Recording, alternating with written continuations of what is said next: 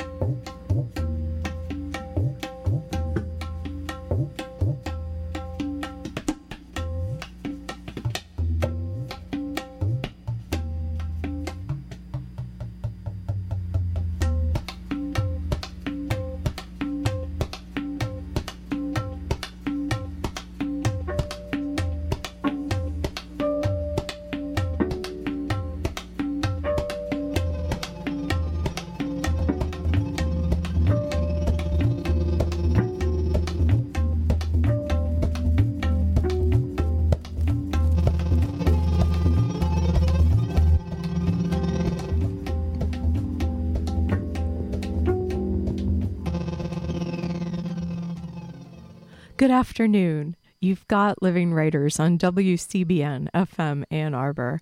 I'm T. Hetzel, and today I'm so happy to have Michael G. Nastas here in the studio. We are taping this program on May 4th, 2022, but we're here. We're inside the inner sanctum of WCBN, back in Prod A. Michael, thanks so much for being here today. Happy to be here, obviously. It's always great to be on the airwaves of the station that I've loved since the very beginning when I was an undergraduate in the early 70s, and now I'm back doing other shows. And I want to talk about writing because I really think that writing is essential to communicating, and that's something that some people don't pay much attention to. And I think that it's obvious when you hear them on the radio misusing words or slang or whatever. The culture is so much different now when there's everybody is allowed to do certain things on the radio that they weren't allowed to do during the 7 dirty words of George Carlin many years ago. And so I think it's unnecessary to use those words to emphasize a point. So that's my theory on that, and I'm just glad to be on a station that allows us to talk and play music and do Living Writers and all the great things that we do here. And more people should pay attention to WCBN because this is a great station. It's got a lot of potential for anybody that might want to listen. Yeah, or join. Become part of the community. Come on down or listen, because that's the listening is being part of the community. Absolutely. For CBN too. And so you mentioned being an undergrad here, Michael, back in the 70s. Mm-hmm. And what we've got on the table before us, because we're here, because Michael G. Nastas, he is, you might know his voice from WEMU radio broadcasting. You might know his voice from Milan Drag Racing announcing. So you might be quite familiar with his voice. Or on Sundays, the Sounds from the Subcontinent, Pan-African Heartbeat, mm-hmm. among other shows. And I get to do a freeform show every once in a while. I'm tempted to do one today, but I'm not going to do it. But I'll be back on doing anything. We'll see. We'll see. Some hour. I mean, Michael says he's going to leave, but I think he might be doing one. So, yeah, but we have here with us, we have archival materials from Michael, from the work that you've done as a writer, that is much of it is very connected to your love of music.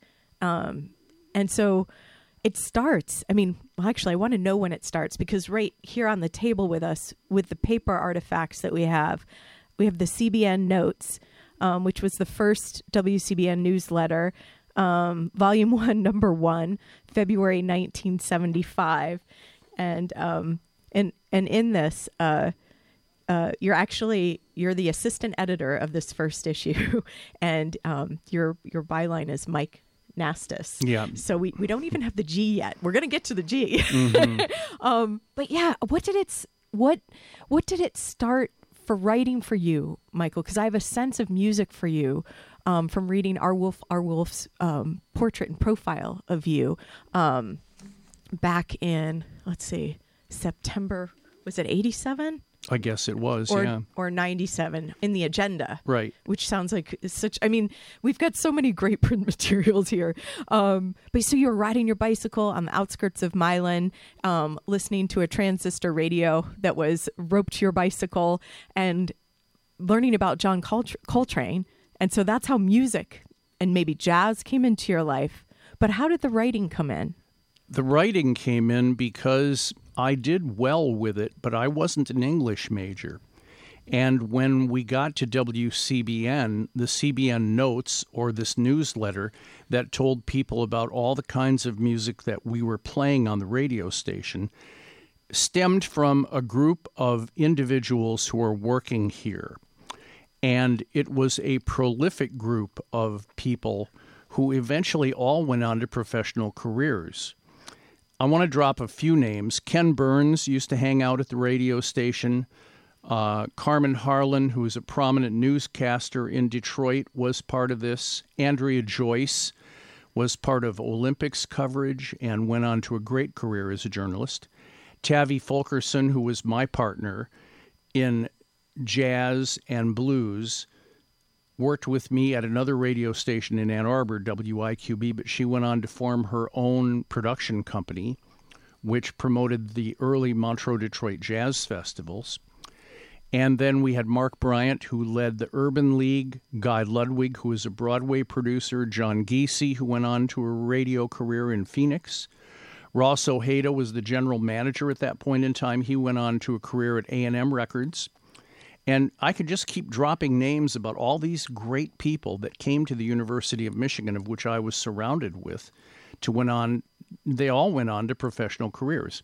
We're not even starting to talk about Eclipse Jazz, because Eclipse Jazz was the entity here at the University of Michigan, award-winning, by the way, that was started by Jim Robbins, taken on by Lee Berry and Michael Groff-Sorian to great heights, and became the premier Midwest jazz organization presenting music here at the University of Michigan on a regular basis.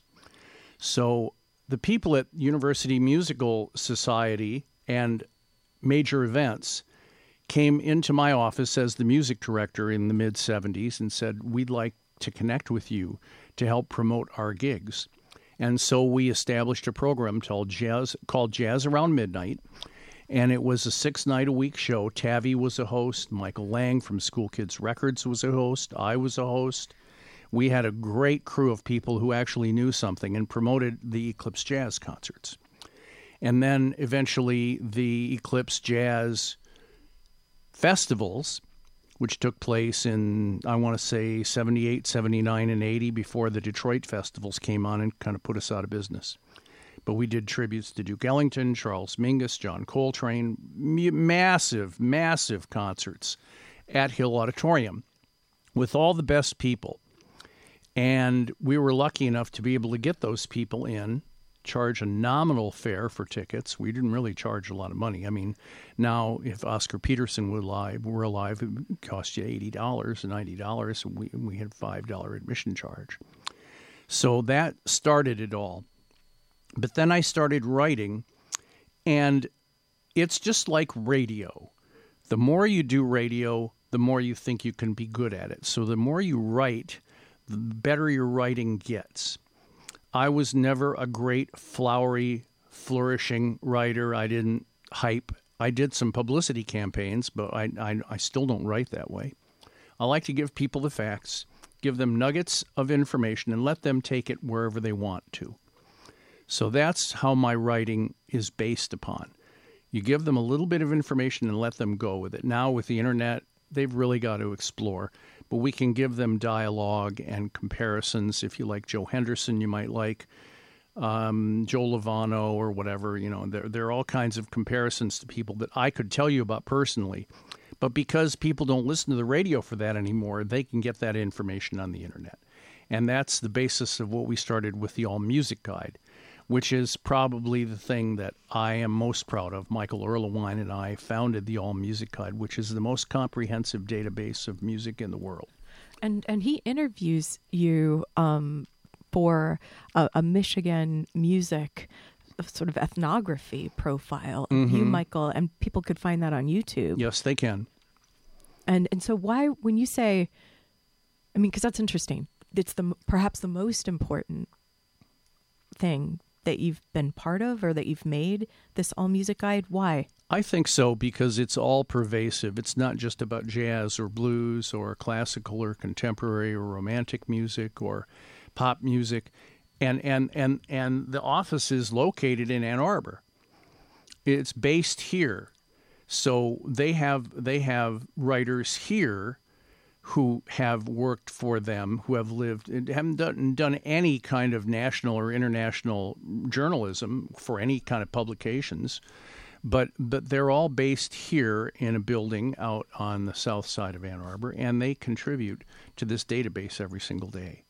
And as you are, well, maybe not every day. But I you're still contributing. I haven't worked for the All Music Guide for quite a few years. Okay, so but you've still got your hand in with writing. It's all archived, and it's all documented, and you can go. But with new projects, Michael, too. Well, like I have other new projects going too, but this is the early days. We're talking about Michael Erlewine being in town and having this vision of what he can do with this database, which was just books. It was Miller Freeman books and several volumes of All Music Guide, All Music Guide to Jazz, All Music Guide to Blues, and he's deep into the blues. He was originally with the Iggy Pop drummed group called, I can't remember their name. Anyway, he was with a group called the Prime Movers. The Prime Movers were a big group in Ann Arbor that featured Michael and Iggy. And so that's where he got some of his basis. And then he just started interviewing blues artists all over the country, especially at the Ann Arbor Blues and the Ann Arbor Blues and Jazz festivals, and that's where the All Music Guide basis came. And then it turned into a database, and it turned into technological just expanse. And because people would come through Ann Arbor, it was, or Detroit, like this area, right, Michael, for years. Like, so that's why there was access to the musicians who were coming through. We also have, which I think you're also a part of, making people aware of and promoting local talent that's homegrown, in jazz especially. Well, I think that we have a very fortunate circumstance in that there's a center of music in Chicago, and there's a center of music in New York, and a center of music, obviously, in New Orleans. But Detroit, Metro Detroit, has spawned more musicians that have come out of Detroit and into the world framework. Craig Taborn was a U of M student. Tim Reese, who plays with the Rolling Stones for years and years and years, U of M. Gerald Cleaver. We have great musicians like Ellen Rowe, Paul Keller, John Churchville, who played the tabla drums that we heard earlier. We have great musicians who live here and work here and continue to contribute to the community. And we're trying to get, as best we can, my group anyway, my community groups, getting this music to people live so that they can hear live music. It's nice to hear it on the radio, but I'm always communicating with musicians who need a little bit of a boost, and maybe a writing job or a couple of paragraphs, maybe a sentence or a poll vote or something that gives them a little bit more credibility, let's say. Now, I also vote for NARAS and the Grammys, but I don't know that my votes mean that much. My votes do mean something. In the Downbeat Critics poll, Ellen Trousseau, which is a European music poll, it's now Arts Fuse, which used to be the Village Voice or the NPR music poll. They've changed basis. I wrote for Cadence Magazine for many years, monthly. I've written for Downbeat, written for other international magazines, and now I'm with Hot House Magazine in New York City, which I've been with now for 11 years. The Bible of New York City jazz, and in existence now for 40 years. I'm in that magazine every month. And I just brought you a copy of my most recent work. We do something called Spotlight. It gives you 130 words on an artist that's playing in the area, and it's usually 10 artists that we feature. I have 4 of those articles. So I'm in 40% of the artists that are playing in New York City, What a great opportunity. So how do you research those pieces, Michael? Like, how do you go? Because the Spotlight, the idea is they're going to be playing live in New York City. So this is to get folks so they know about them if they don't already and to go. So how do you approach doing a 130-word piece that works in Spotlight?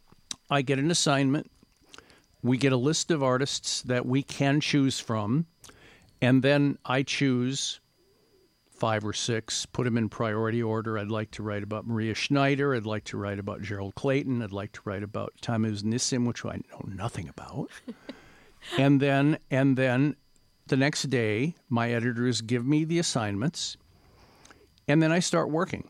And I try to get it in early so that the deadline is not issued or that there's, no tightness of, if there are questions with what I wrote or whatever.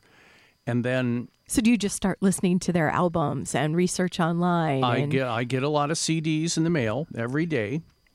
And if I don't have a CD or I know nothing about Tammuz Nissim, the Israeli singer, I go to YouTube. I go to the website. I look at her bio. Do you ever use the extensive WCBN collection here, Michael? No, Has that ever come in handy? No, it's never. But I'm really proud, having been the music director in the mid-'70s, to be able to have this collection over my shoulder that is gargantuan, especially the vinyl collection that we have here. It's just astonishing what we have access to. And then we have a full CD library.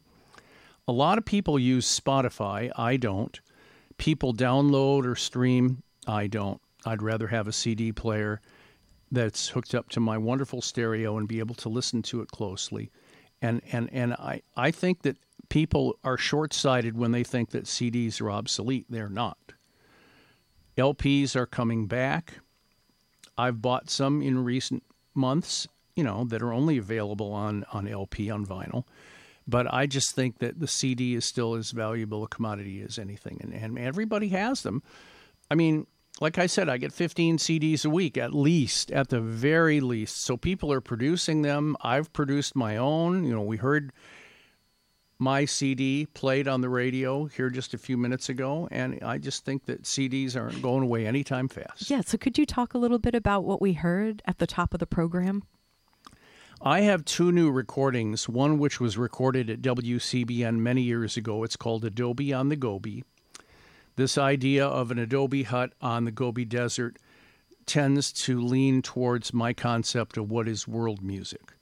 We have many different cultures converging. An adobe hut, maybe Mexican, on the Gobi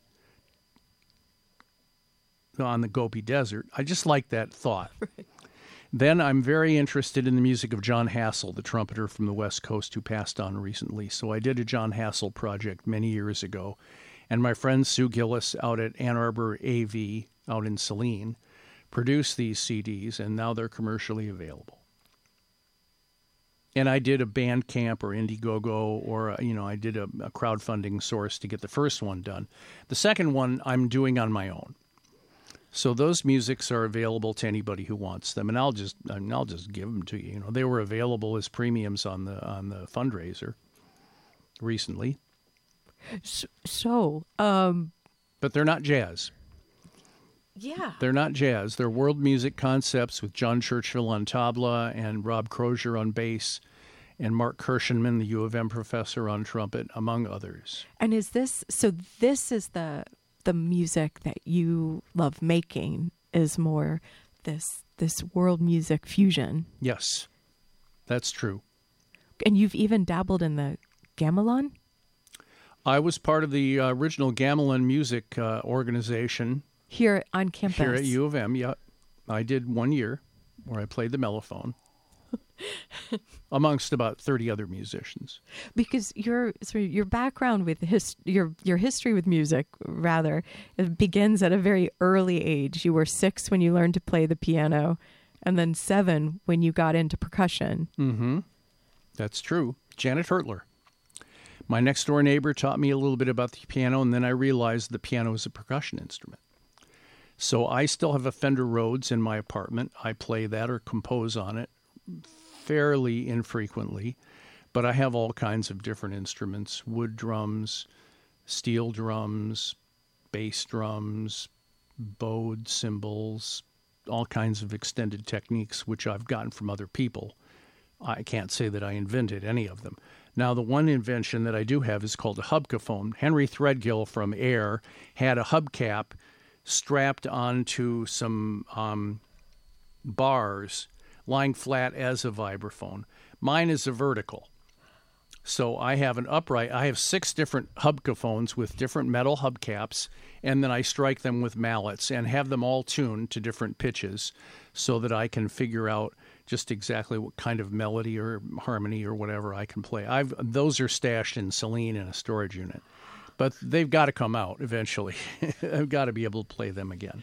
I feel that those would make a wonderful addition to this room here that we're in, Michael. I don't know if it could happen because the local music show happens here every Wednesday. Mm-hmm. And it would just, right now, it's sort of interesting to see what we're surrounded with, because often the space is not like it looks like now. There's always the piano and the organ. Yes. But here we have a full drum kit, a tambourine. I don't know. It's just, it feels like we should start playing something. And you were tempted when you saw the drum kit when you came in. Ken Kazora and I are planning on coming out and doing another live music show. We'll do the second John Hassel project along with bass player Todd Perkins sometime this summer, I hope. And that might take place here at CBN. Oh, no, it would take place. And with Jason Voss Engineering? Could be. Again, maybe. We'll bring him back, yeah. Oh, so you know what? Let's take a short break, Michael, and then we'll come back. Today on Living Writers, Michael G. Nastas is here. I'm T. Hetzel. We'll be back.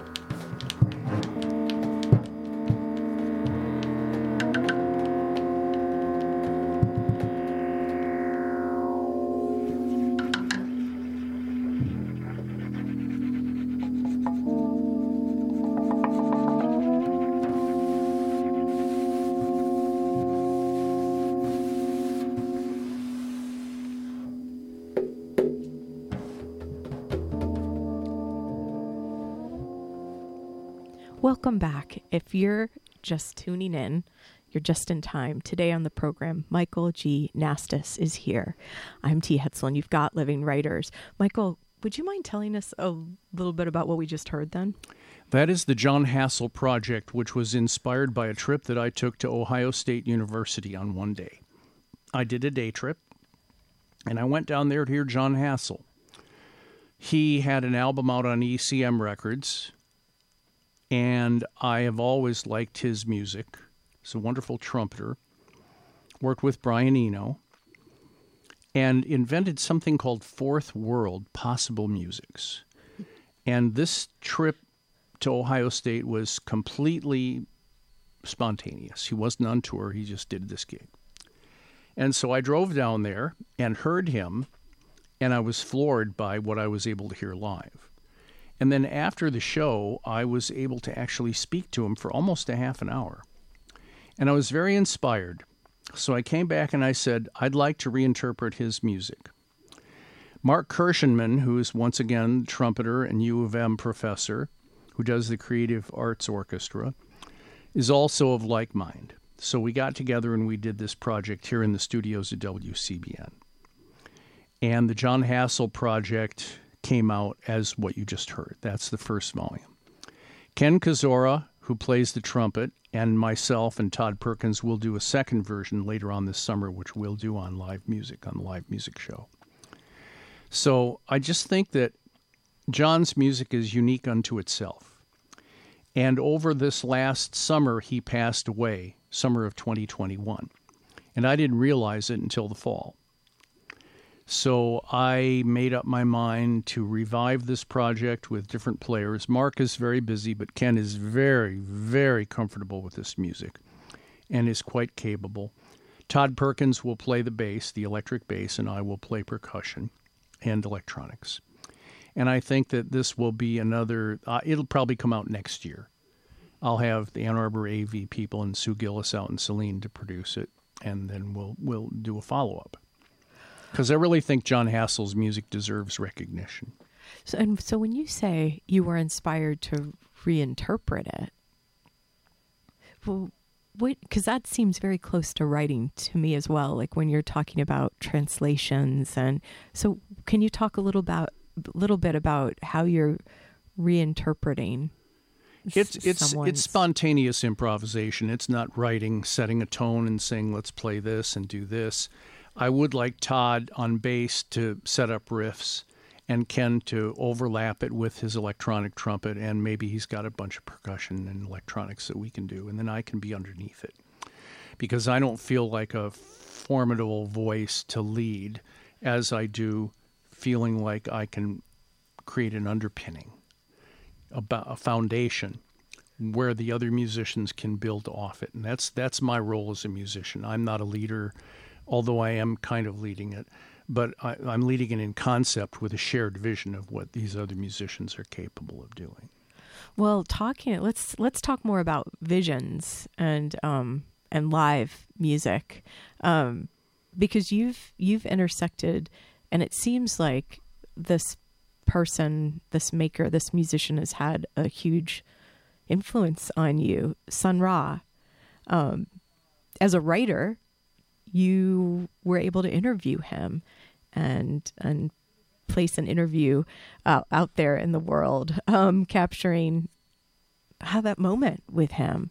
How did this come to be? Because he was coming to Ann Arbor. He was going to play in town. Well, he did play in town quite a bit at various venues. We had him at the Ann Arbor Jazz Festival back in the 70s with John Sinclair and Peter Andrews. He played at the New Old Brick. He played at the Eclipse Jazz Festivals. He played at all kinds of venues. I must have seen him at least 30 times. Wow. Jason Voss, who is also a big advocate of Sun Ra's music and posts a Facebook page every week, probably a bigger advocate because he has access, and he did a show called Interplanetary Music here on WCBN, which I wish we could come back with. But Sun Ra has this interesting myth about him that's not really myth at all. It's all truth. And John Zwed wrote a book about Sun Ra, about his history being Herman Blunt, coming up in the Fletcher Henderson band and being an arranger and composer, and then finally forming the orchestra. Sun Ra is the most visionary musician I've ever heard. I just can't think of anybody else besides maybe Duke Ellington or contemporarily Maria Schneider and her big band. There's a certain area where they're looking ahead. They're, as my friend TJ Tone says, looking far out on the horizon, not being self-contained, looking into the future. And so as a futurist, I think Sun Ra set the tone for many musicians who have tried to follow the same path, but I don't know if any of them really do the same thing. I mean, I don't know. Marshall Allen is still alive. He's leading an orchestra. Was just in town a few weeks ago I think in Dearborn. And other musicians who have survived carry Sun Ra's traditions on. I don't know that anybody can do it as well as the Ra did when he was here with us and in town.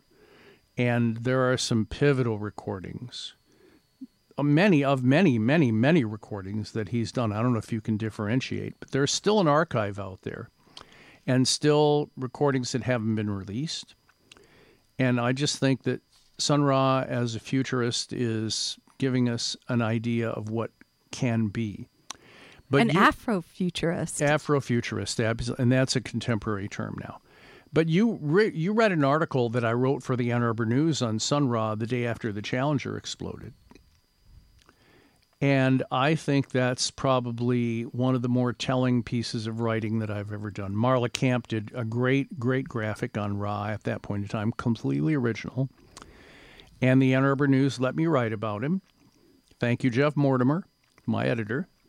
And it was just, go challenging space. It's a losing proposition, after the Challenger exploded. And I remember seeing the Challenger exploding on live TV.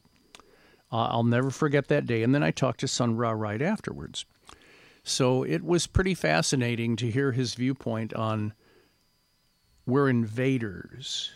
We're and now that you see Elon Musk going out into outer space with celebrities, I just think it's silly. It's just my opinion. But there's certain aspects of space that I think we should be looking at and exploring. And I'm really a big Star Trek fan. I'll never be a Star Wars fan. I'll always be a Trekkie.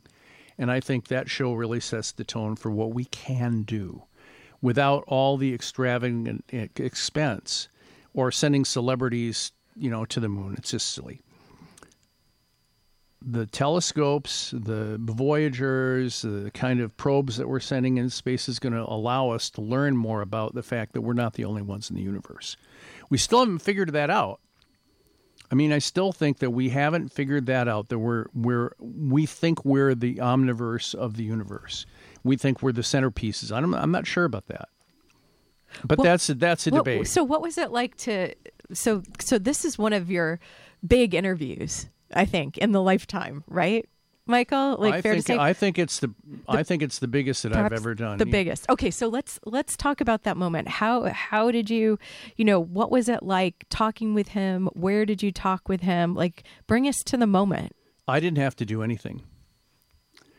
Okay. Could I have a spaceship? Could I have talked about his music in the 60s and 70s or even before that? Could I have talked about his current music? No. Could I talked about what he envisions as his future music? No, I didn't have to do that. The instance of the moment dictated the interview. And I didn't have to say anything. I didn't even have to mention the Challenger. He mentioned it to me. So this is the glory of being able to do an interview with somebody who already can speak. You don't have to grill them. You don't have to ask them questions that have been asked many, many times over. Now, I have done that with Tony Williams and Nina Simone. Why did you ask me that question? Oh, I don't want to talk to you about that. Why would you ask me that? Oh, you're trying to steal my stuff, said Tony Williams. Nina Simone wasn't in the mood. She said, call me back in 20 minutes, and I did, and then she was great. But these are really difficult artists to interview. Tony Williams, very specific and very particular and almost insulted. And Nina Simone, I don't even have to go into that.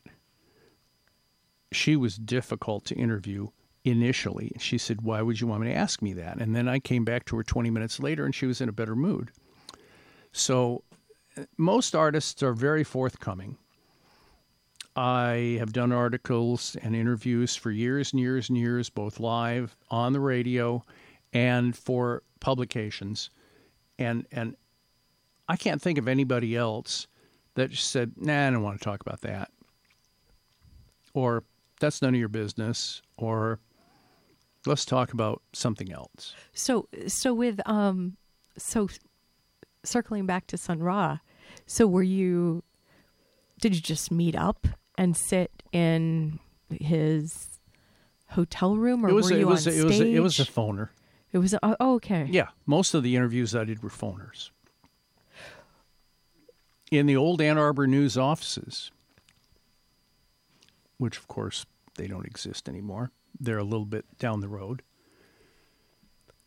So with a phone interview, did you ever find that it was harder than the times when you were in person with someone, or did you have any, because sometimes when you're in person, you can show that you're listening, but with the phone, you can be kind of disconnected. Well, it's not like Zoom, that's for sure. I mean, thank goodness in a way. the whole idea that Zoom has taken over the universe with communications is, to me, quite remarkable. And for me, it was just, you sit down, you have a cassette player, you have a microphone hooked up to the speaker or to your earphone or to whatever, you can have a conversation. That's not the way it is these days. And in fact, it's vastly different. Now, when you're talking about Zoom or Skype or some other kind of technology that has taken over, you can actually see the person FaceTime. if we had FaceTime back then, it would be a different animal, for sure. But it's not. And I'm happy about that. I'm happy that the technology has allowed us to get more one-on-one. Let's take a short break, and then we'll come back one-to-one and one to everyone here listening out in the airwaves. I'm T. Hetzel. You've got Living Writers, and today, Michael G. Nastas here with us. We'll be back.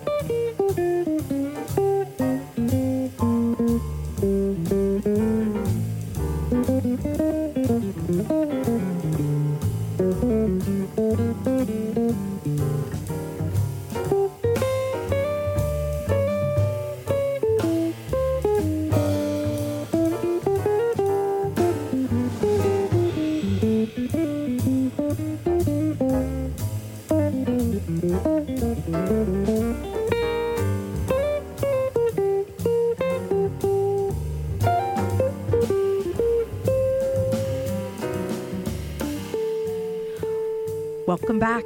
You've got Living Writers. I'm T. Hetzel. Today, in May, Michael G. Nastas is here with us, and we've got Frank Yulee behind the glass. Thank you, Frank. Thank you, Frank. And thanks, Michael, for being here. Well, thanks for pronouncing my name right. I'm a member of the Funny Names Club, so it gets mispronounced all kinds of things. Or Mr. Michael, which I don't like. Nastos. Nasty. Nah, I don't like that much.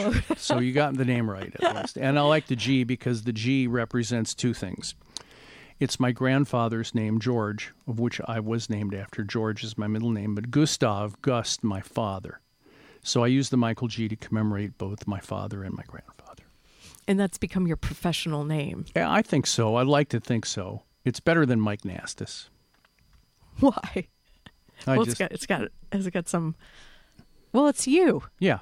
You know, it's you. Yeah. It's you. Tell us about what we just heard at that break, Michael, before we get too far away from it. Well, that's Randy Napoleon's new record, and Randy is an exceptional guitar player who was born in Brooklyn and raised by his parents here in Ann Arbor, and then went out to the world, New York City, worked with the pop singer Michael Bublé, worked with the great singer Freddie Cole, Nat King Cole's brother, and then taught here for 1 year at U of M, and now he's a full professor at Michigan State University, where he met Greg Hill. And Greg Hill is a prolific composer of music. He's not an instrumentalist or a performer, but Greg has written some Latin music, some straight-ahead music, worked with Rodney Whitaker, who's the chair at MSU, and Randy and he and Rodney all worked together on this record, which is called Puppets. Aubrey Johnson is the vocalist who's, once again, from New York City, prominent in her own right. And I did the liner notes for this record. One of the things that I'm really proud of in my history as a writer is being able to write liner notes for Mr. B, J.C. Hurd, Michael Carvin, the drummer, Roy Brooks, the drummer, Ken Cox, other people. Most recently, the Lunar Octet for their album Convergence, where I wrote 15 pages of liner notes. That's unheard of in the CD era. But Greg and Randy allowed me the opportunity to write the liner notes for this record, which just came out the other day, as a matter of fact. It's called Puppets.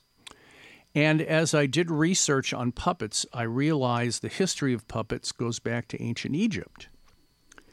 And the liner notes convey that there's a history of puppetry that conveys politics, art, romance, and other aspects of puppetry that you wouldn't consider in a marionette.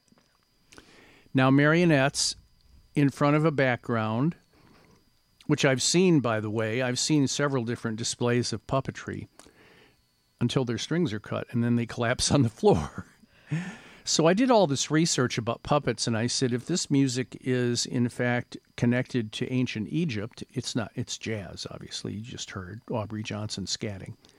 That it's different than the idea of the ancient puppetry, yet it still has its human connotations.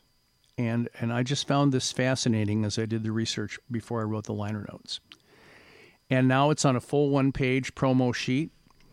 The record just came out. It's on OA2 Records. Randy is playing just extraordinarily well, as he has for many years. When I met him as a student when he was about 13, he performed at the Ypsilanti Heritage Festival, where I was a judge, and we gave him a scholarship because he was just so great. But he's come a long way, although that sounds a little cliche to me, because he's come short distances here and there to get to the prominence where he is now. He's a very practiced musician, has a wonderful family. His parents, Davi and Greg, are wonderful people, and they have an artistic background. So it's natural that he would do that. So, I mean, in knowing him all these years and hearing him play and just being astonished by what he does, it just seems to me like there's a lot of connection between the tradition, the history, contemporary, and modern music. It all works together, unless you just want to ignore some of those aspects and not worry about it. Why do that? Well, I don't know why I would do that, because I still kind of listen to the music that I listened to when I was a teenager and 20 years old. I still listen to Cactus and Bob Seger and the rock people just as much as I listen to Stravinsky and John Coltrane or the new people. And in the spotlight here, Joel Ross, the vibraphonist, Tammuz, let me see if I can never get her name right. It's Tammuz Nissim, who is a singer from Israel. Gerald Clayton, the piano player, and also the, I got them all right. Yeah. Benito Gonzalez, the Latin piano player. These people are really playing music of now. They're not stuck in the past. They're not doing standards. They're not interpreting or reinterpreting past songs. They're really great artists in this true sense of artistry. So I'm happy every month, and I'm waiting for my assignments for next month from Hot House to see who I can write about this next month, because it's always surprising to me who I can write about in New York City, even though I don't live there. But I love writing 130 words, giving people kernels of knowledge, a little bit of what they sound like, who they're playing with, and give New York City an idea of, well, this is an artist that intrigues me. Maybe we should go out and hear him. And with the pandemic closing all the shows in New York City, that kind of put us behind the 8 ball for at least 8 months. But now we're back. I'm hoping we can stay back. I'm scared of the pandemic still. I think people are reckless and irresponsible and politically driven to not be vaccinated, not wear masks, and not take care of other people. And that's just my personal opinion. I have a political aspect of that really bothers me. I don't really want to talk about that, but it rears its ugly head in Roe v. Wade and Trump and all this other stuff, what's happening in the Ukraine. I don't like it. I think we should get back to being human beings, real human and humane beings. Yeah. Do you disagree? Oh, no. I've been nodding away. I've been nodding away. Hopefully nodding out. No, not nodding. No, not that. Just in full support, Michael. Mm-hmm. It was just what I was thinking of as you were finishing then, was thinking about Sun Ra again. Uh-huh. So just thinking about opening outward. And, well, you're writing these furious notes here, T. You're making notes about all this stuff that I'm wondering if that's going to go into an archive. Oh God! Oh no, that's very kind of you, Michael. But But I do want to talk a little. I'm so glad we circled back to Spotlight, because I did want to return to that. Yeah, Hot House magazine, New York City. Yeah, so you can pick. It's the May 2022 edition is now out. And I just love that. I'm hoping to get back to New York City, so I will definitely be picking up a Hot House once I hit the streets there, whenever that may be. It's available online and in print, which is something that many publications don't say anymore. Downbeat is available online and in print. There are other publications, but many of them has gone by the wayside. Newspapers especially. The Ann Arbor News, I was proud to work with them for many years, won a couple of awards, for content, along with other writers that I worked with. And the newspaper business is just not the same. And they ignore art, and they ignore culture, and they ignore jazz and blues and world music especially. They're so concentrated on pop music, what's number one this week, talking about the big deal. And it's just not, to me, it doesn't appeal to me at all. This is why WCBN is more important, because WCBN goes away from that norm. For the most part, I know that there are some people that just play music for their friends here at the station, but we do have a cultural heritage built over 51 years. And that goes back to rhythm and blues and great blues and swing and Texas-style blues and the Down Home projects and Bill Monroe for Breakfast. And my good friend Roberto Craig, who does a great show on Saturday mornings from 7 to 9 a.m. called Burnt Offering. My buddy R. Wolf still does traditional jazz. And there are other shows that we do, and we're talking now more about expanding the Sundays, the world music or diversity or ethnic music shows, to be able to re-include the Latin Hour or maybe Mediterranean Diet, which we had. Yalchin, of course, with Dromedary Express and Turkish Delight. Manos does a great show, short stack, every Thursday morning from 6 to 9. You got to hear that show. And he also does a wonderful show called Tempo Rubato, not every Sunday, but most Sundays, when they play classical, chamber, symphonic, or orchestral music. And even progressive music that's coming on these days in the pipeline. So what WCBN has to offer is the thing I'm most proud of. Not my other radio stations where I did commercial stuff or was told what to do, but what I'm able to do with Sounds of the Subcontinent or Pan-African Heartbeat or other shows that we present that have the disc jockey's perspective rather than being told on a playlist what to do. And if we get in the time machine again, Michael, back when you were here at undergrad, WCBN was in its like earlier days still, and there was when I was reading one of your pieces, it said it was in a block format, and you were part of a group of students that actually took inspiration from other things that were happening in radio around the area and region and brought freeform into the station. I think this might have been an R. Wolf's piece on you. Exactly. And so, yeah, so that really intrigued me because I've only been here since 2007. And so I was thinking that, I don't know, that WCBN was born in freeform. It was just like, came out that way. So, yeah, can you fill me in a bit? Every day we had a different block of 2 hours for different shows. We did a 2-hour block of blues. We did a 2-hour block of folk. We did a 2-hour block of talk shows. We did a 2-hour block of blah, blah, blah. And so inspired by our idea of freeform, we thought that maybe we could do something better than the alleged freeform or progressive radio stations in Detroit, WABX, at that point in time, W4, which never really was a progressive radio station. WRIF started off progressive, but then went into Burkhart Abrams' block format of rock and roll. And there were other stations around the area. WIQB, which I worked for a few years, which was originally WNRS and WNRZ, turned into a fairly progressive pop radio station before it was taken over by a company in Rochester, New York, and turned into a rock and roll station. So we thought here we had an opportunity to do something.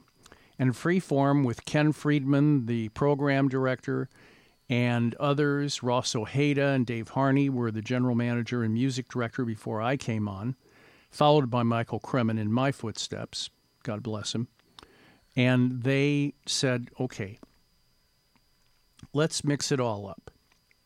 If we can have enough taste to play Stravinsky and then play Steve Reich and then play a PDQ Bach and then take a break, play Taj Mahal, play Muddy Waters, play Delbert McClinton, take a break.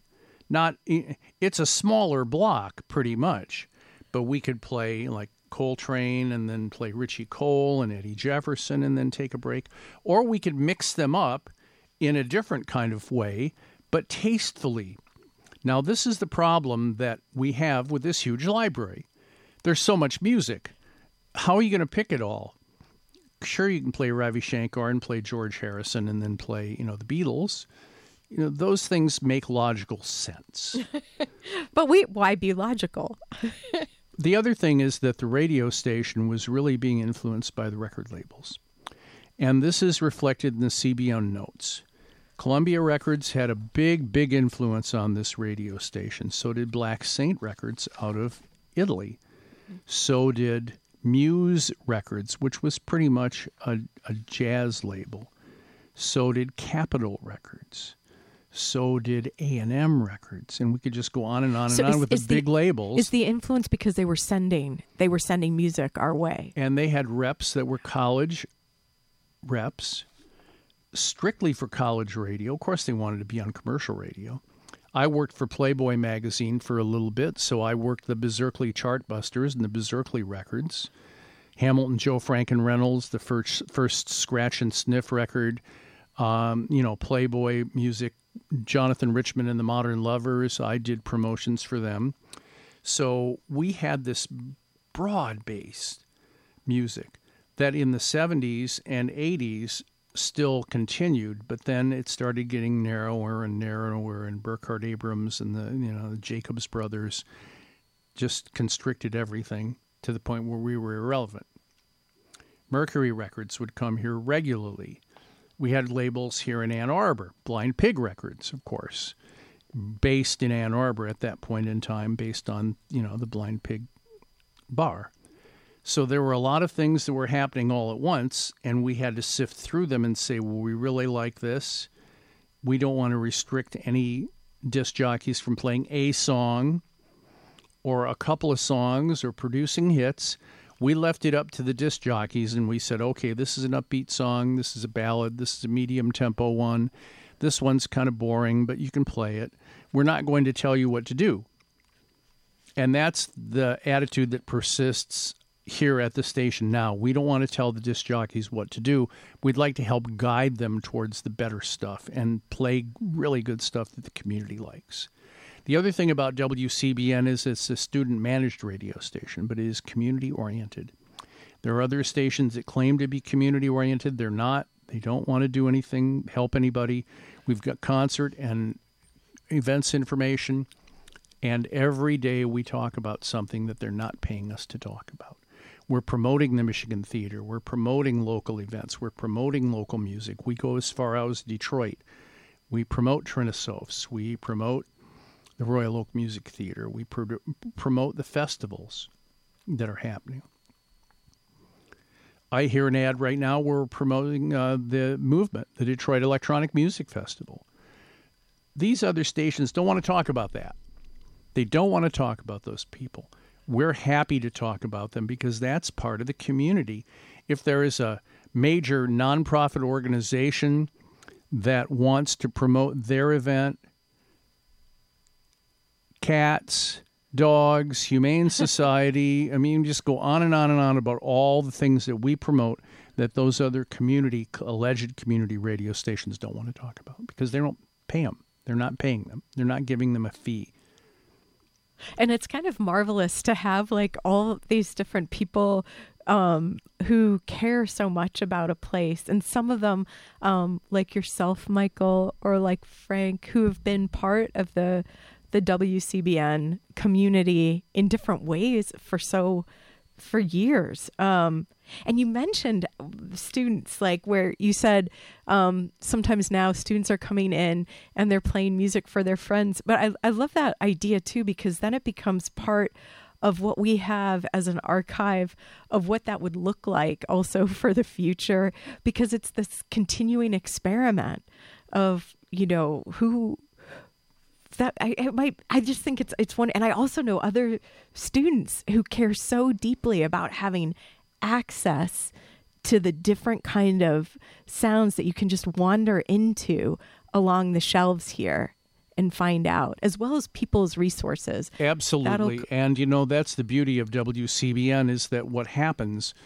and I know we have a couple of minutes before we have to go to a break, maybe not even that. We have students who are learning how to communicate with other people and their friends and university professors and people in the outside world, to take all these skills, turning it into an actual living. And I was lucky enough to be able to work in radio for 40 years and make a living at it, be unionized, be able to have benefits that I now enjoy, pension, Social Security, in my advanced age. I would only hope that all the students that have learned how to do a trade or a living or an occupation come from the University of Michigan, which they have, you know, for decades, into a living that will afford them the opportunity to be able to live life for the rest of their lives and not be broken down. I hope so too. And I think with DJ Ennui, I love what she's doing. We have other students that have been here for years and years and years that continue to do radio. And I just hope that that is something that WCBN has given them, like WCBN gave to Ken Burns and to Mark Bryant of the Urban League and to Guy Ludwig and all the other people that I mentioned earlier. Those people have taken their experience from WCBN and turned it into a very, very expansive and world-sharing life that they can give to other people. I'll add one more person. Claire Tennisketter is someone who I know from WCBN. She's the producer for The Daily at the New York Times. So she's working for the good and for getting deeper notes about stories out there in the world. I know too. people who worked with Bob Woodward that came from the University of Michigan. As I mentioned, Tim Reese, who's been the saxophonist for the Rolling Stones for 20 years. We go on and on and on with these people, and I wish I could remember all the names or had a list, because the people that came up through the 70s and 80s here at WCBN have given to the world. Yes. And really have made great contributions. There are probably others that are more famous. Arthur Miller, Yeah. you know, but the fact, Madonna, here's a good story. I'll make this brief, Frank. Madonna was known to us as a dancer at School of Theater and Dance, and she wasn't very good, and we saw her. She hooked up with a guy named Al Bray. They went to New York City. Al co-wrote all of her songs on the first two albums, and then she dumped him for Sean Penn. But we remember Madonna here at the university. We remember Gilda Radner here at the university. There are other people that have just, you know, given to the world in ways that the University of Michigan possibly couldn't have imagined them being as world famous. Go Blue, Yep. And WCBN FM forever. Michael G. Nastis today on Living Writers. Michael, thank you so much. Mm-hmm. I'm T. Hetzel. Until next time.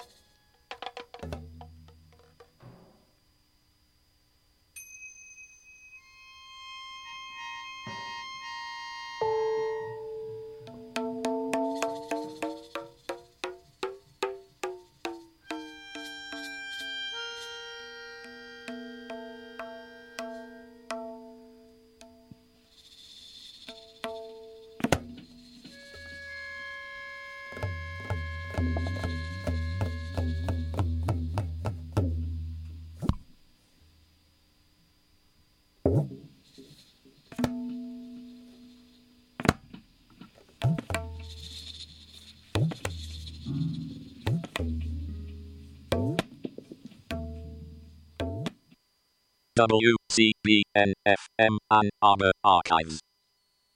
Original air date November 11, 2008 at 9 a.m.